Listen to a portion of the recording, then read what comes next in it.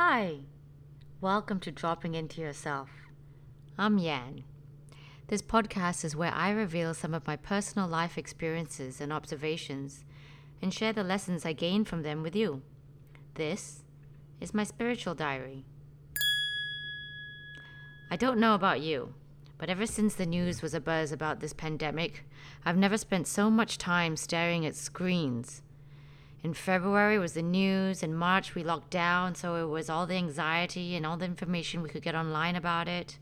A bunch of researching new skills and apps to figure out how to work and teach online. Every time you had a free moment, it was pretty much Netflix. And oh my God, the tenfold increase to social media made me realize the amount of instability online even more than I knew existed. Okay. It could just be, one, the number of people were generally more unstable as a result of the global stress. Or two, there were more people online, therefore the percentage of crazies are higher. Or maybe three, it's always been the same and my increase of being online exposed me to more of them.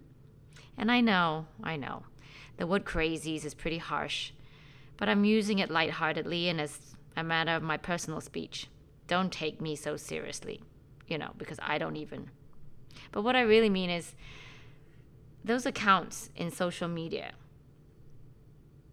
that are puking pure hate, not really adding any value to anyone, but just unloading themselves emotionally, not really a care for the consequences of their words.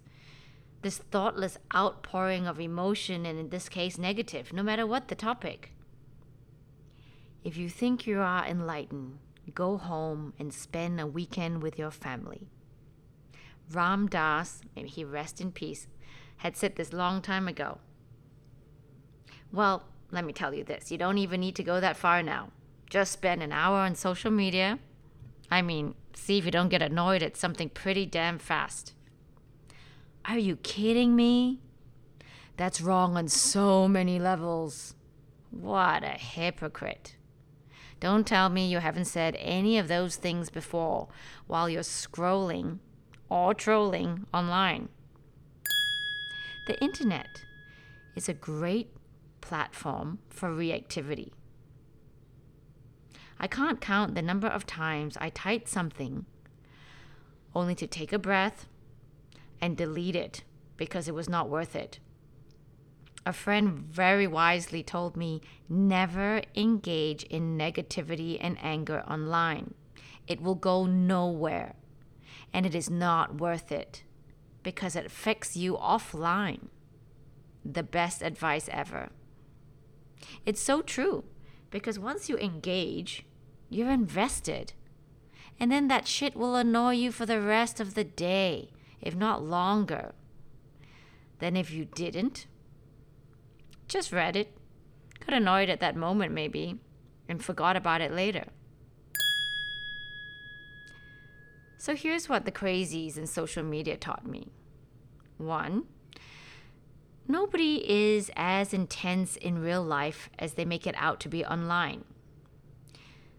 I have met people that have said, or even some of them, maybe even friends, have said some or written some really vicious things online, maybe even attacked others or wrote so strongly about a topic.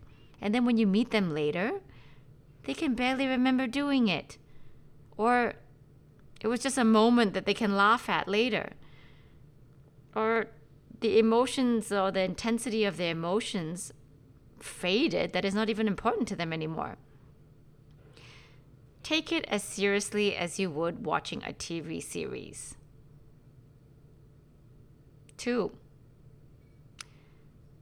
the online platform is just mental puking. In real life, face-to-face communication, there is some restraint. We have, some of us have some upbringing and idea of what it is to be conscious and aware and polite when we are face-to-face with someone. So the internet is like a replica of the mind without restraint. So full-blown craziness is exposed. For example, We all think about things that we would never say. You know, in some cases, we can get so mad at someone and you'll be like, oh my God, I really want to kill this person. And your thoughts can say a whole bunch of things. Oh, I've been there. But the online world is one where everyone would say it without thinking. It's a platform for the uncontrolled mind to lay bare.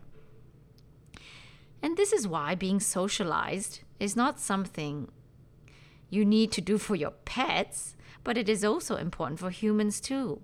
We need to learn how to be around others, or we will live in a world within our uncontrolled mind, which will mean to live lost in delusion. You know, in yoga, the first two most important things to begin learning yoga or beginning to start a spiritual life is the lessons of being in control, in restraint, and the lessons of observation, right? So, for example, there's several, but like, for example, within the category of learning how to have restraint, you learn the first things are to learn the restraint to being violent, don't be violent, or learn to restrain yourself from stealing, don't steal people's stuff. And for example, so observations that you can start to include in these lessons are like staying clean or observing your speech and behavior so that it's truthful. Yes, it is literally instructions in the learning of yoga. It's almost embarrassing that we need to be told these things to be a good person. But apparently it seems that they are still very, very relevant reminders for today. The third thing would be, I have learned, don't engage. I repeat, do not engage. At most, reply people honestly. I'll honor them with one reply if needed, and then let it go no matter what ensues after. You know how they say, don't look at a crazy person in the eye? Or maybe that was a dangerous animal. Either way, whatever. Don't expose your eyes to these posts. Why would you do that to yourself? Step away from the screen. Just put the device down slowly and step away. Trust me.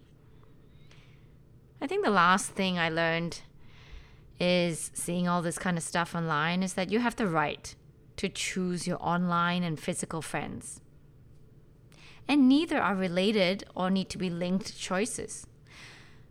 Who someone is online is nothing to do with how they are in real, which was quite shocking to me at first. I have friends that they're awesome people to hang out with.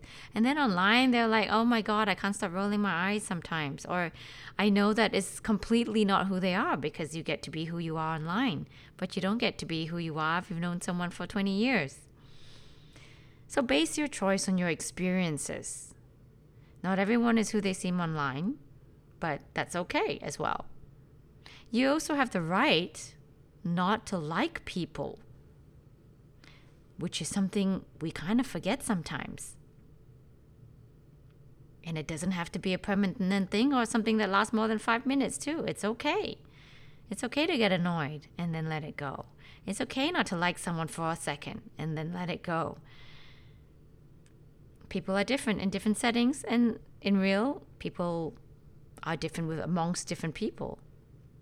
However, if you find that someone is not authentic in behavior, you can stay away.